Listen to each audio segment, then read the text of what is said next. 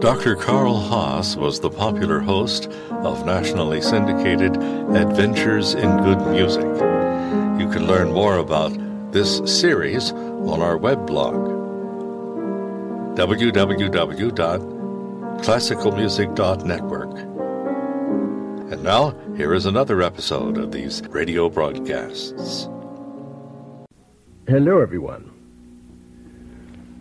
I'm sure you have observed precocious youngsters who do things that youngsters usually do when they're quite a bit older. Or perhaps you can compare things that your own children or children that you know have done very, very early, and they pointed the way to something very worthwhile later on. This is true with composers, and I've chosen just three. That's all we have time for, really. Let's begin with Mozart and his Köchel 183 in this program, entitled today, Precursory Passages. Köchel 183 is a symphony in G minor, which was written in October of 1773 in Salzburg, which means Mozart was 17 years of age. Here is the first movement.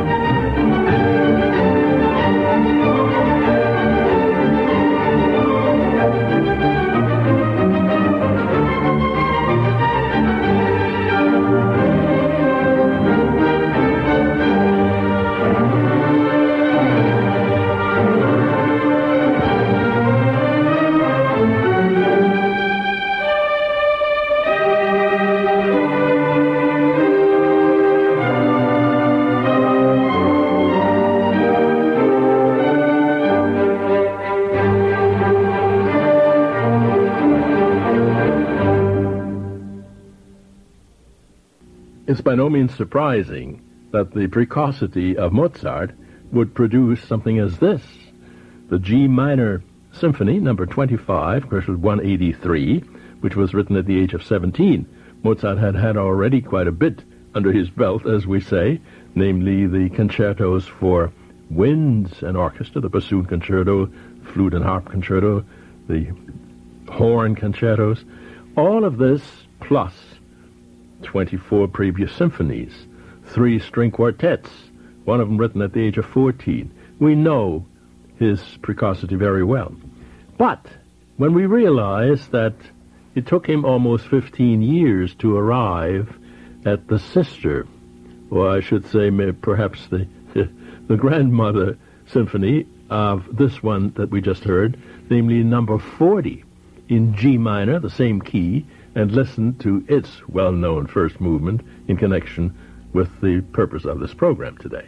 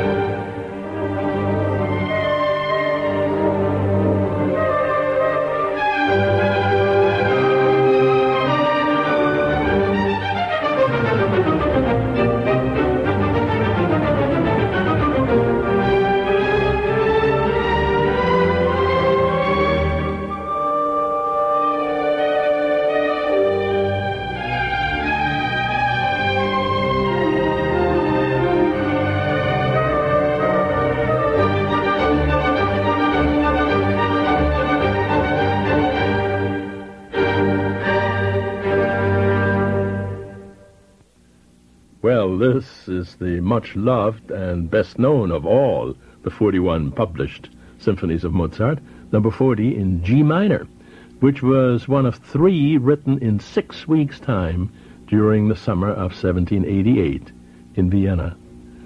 The first movement, this time entitled Molto Allegro, while the other one that we heard was Allegro assai, or rather Allegro con brio, with verve. This, incidentally, Cleveland Orchestra, George Szell, and the one number 25 that we heard before by the Liszt Chamber Orchestra, Budapest, Raymond Leppard conducting. Let's just hear, once again, a little bit of number 25 so we can have a comparison. Not all of it.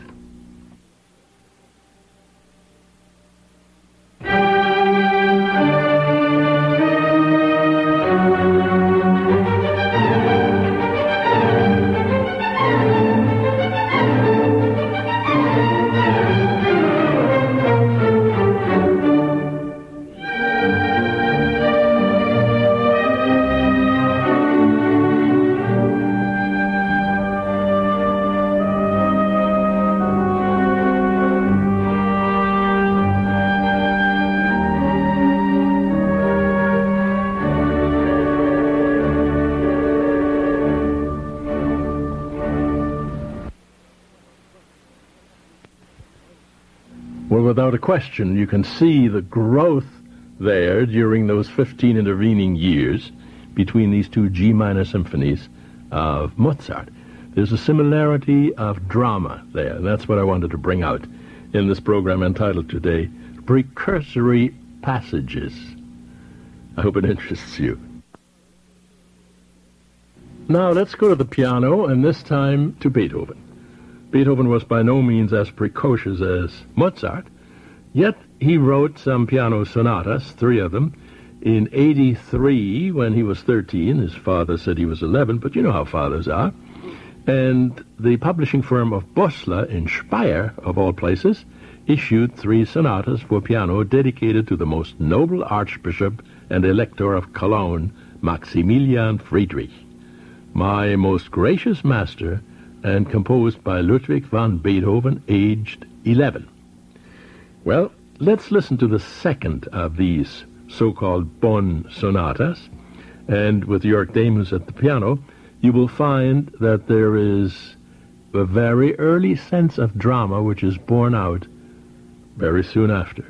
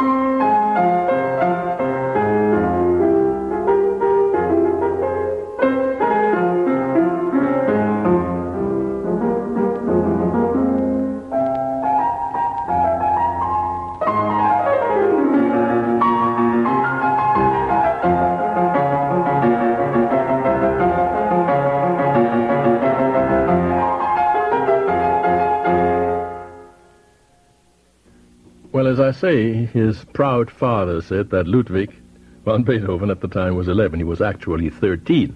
Not bad for a 13-year-old. And here you have the first movement of the second of 3 early sonatas. Now, I mentioned a little earlier that we go forward now about 11 years. In 1794, actually we suppose, it has been supposed right along that this was written earlier, Beethoven wrote 3 of his first 32 great sonatas. And the very first one, Opus 2, number 1, has the same key, F minor, as we just heard, so it's easy to compare it that way. Listen to Alfred Brendel and the first movement, simply marked Allegro this time, of this, the first of the great Beethoven piano sonatas, and compare it with what you just heard.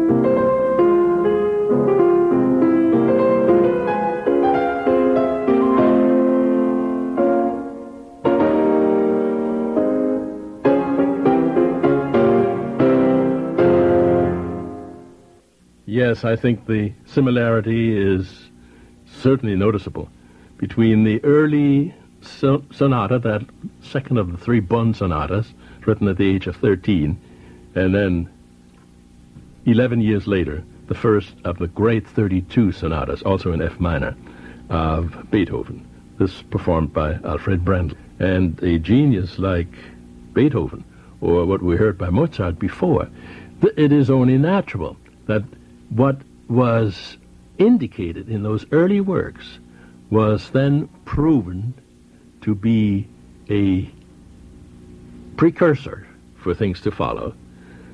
Therefore, this program today, Precursory Passages. Now, let's move on to Mendelssohn. Mendelssohn, in his 16th and 17th years, having written the octet and the overture to A Midsummer Night's Dream, sort of made the decisive breakthrough, you might say, to a personal musical language. Now, of course, he didn't achieve this new romantic style all at once.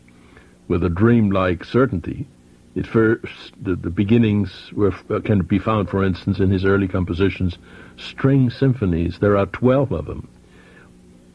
11 of them for string. May once have presented them at the Sunday musicales in his parents' Berlin home, was regularly attended by an illustrious audience, including the Humboldts and the Hegels and the classical philologist Burke. The 11th symphony that we're going to hear was composed in the summer of 1823. That means, having been born in 1809, he was 14 years of age. A year earlier, at 13, he had delighted in the beauties of the Alps on a journey through Switzerland, and in this symphony, some of it is reflected. We're going to hear the last movement, which has contrapuntal sound. Keep in mind, he was 14 years of age.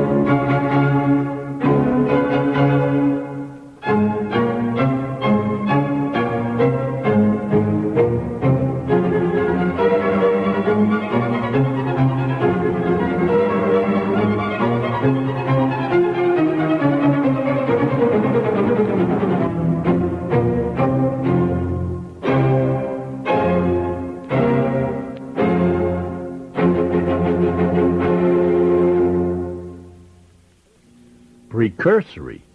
This is a finished work. This contrapuntal last movement of the Symphony No. 11 in F major by Mendelssohn, written at the age of 14, incidentally performed by I Musici, that wonderful Italian chamber orchestra.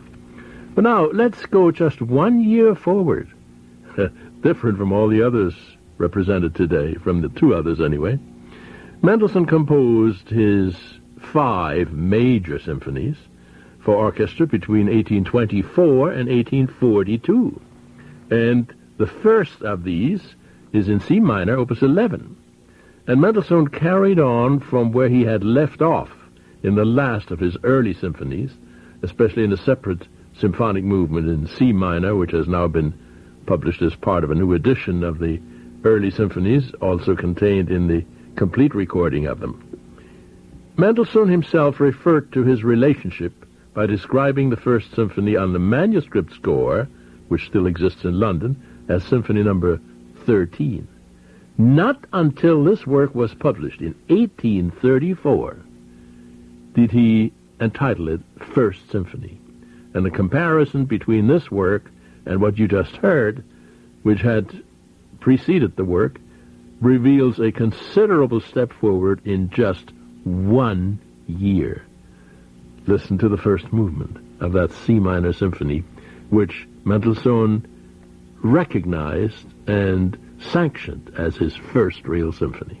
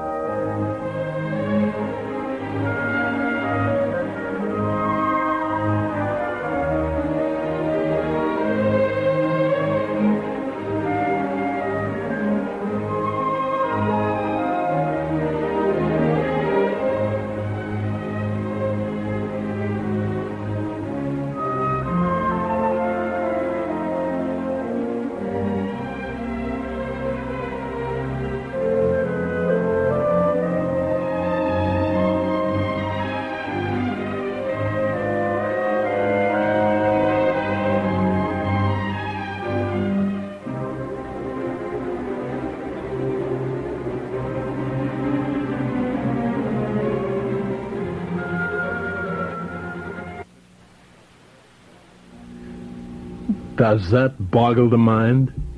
Mendelssohn's first official symphony, written at the age of 15 in Berlin during 1824, and it was first performed in Leipzig at the Gewandhaus in 1827.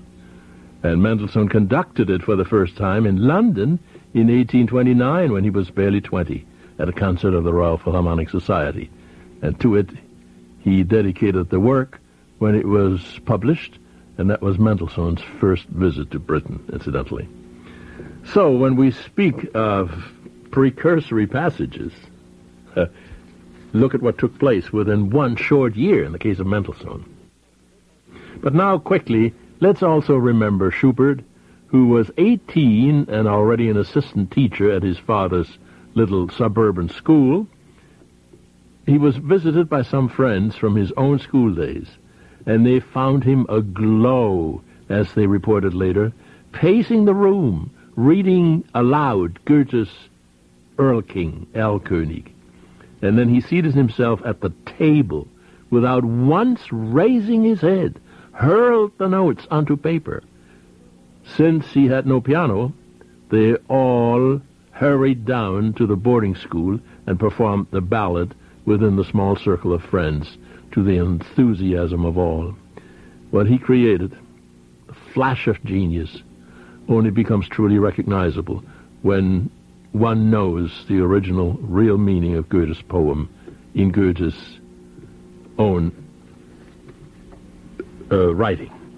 Listen to Gérard Souzet and Dalton Baldwin and Erlkönig, Schubert, written at one stroke of genius within 3 minutes at age 18.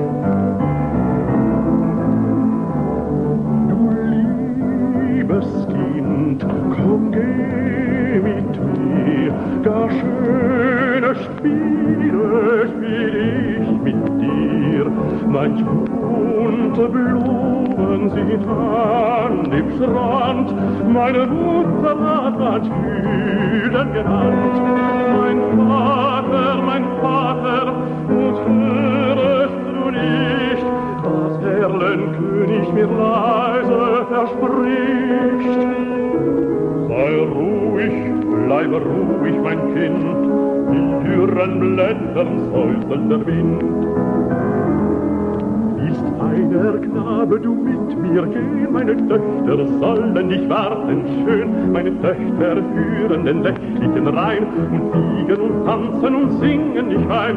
Die wiegen und tanzen und singen dich ein. Mein Vater, und siehst du nicht dort, der Königstöchter am Güterort. Mein Sohn, ich sehe es genau, es scheinen die alten Weiden so grau.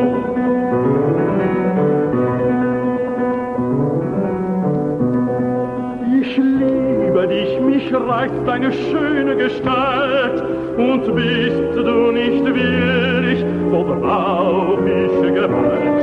Mein Vater,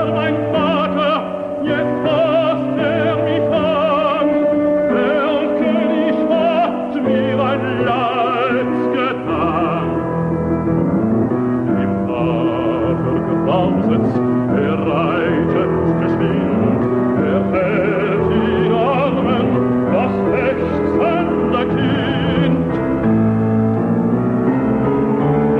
Weicht den Tod mit Mühe und Not. In seinen Armen das Kind war tot.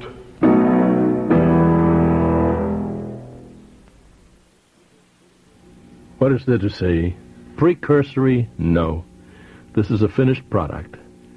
This is what divides genius from talent. 18 Schubert was when he wrote this. The Earl King, Gérard Souzet, Dalton Baldwin.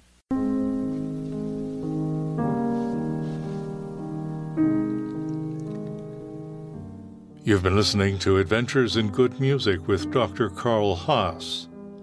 You can learn more about this series from our web blog at www.classicalmusic.network.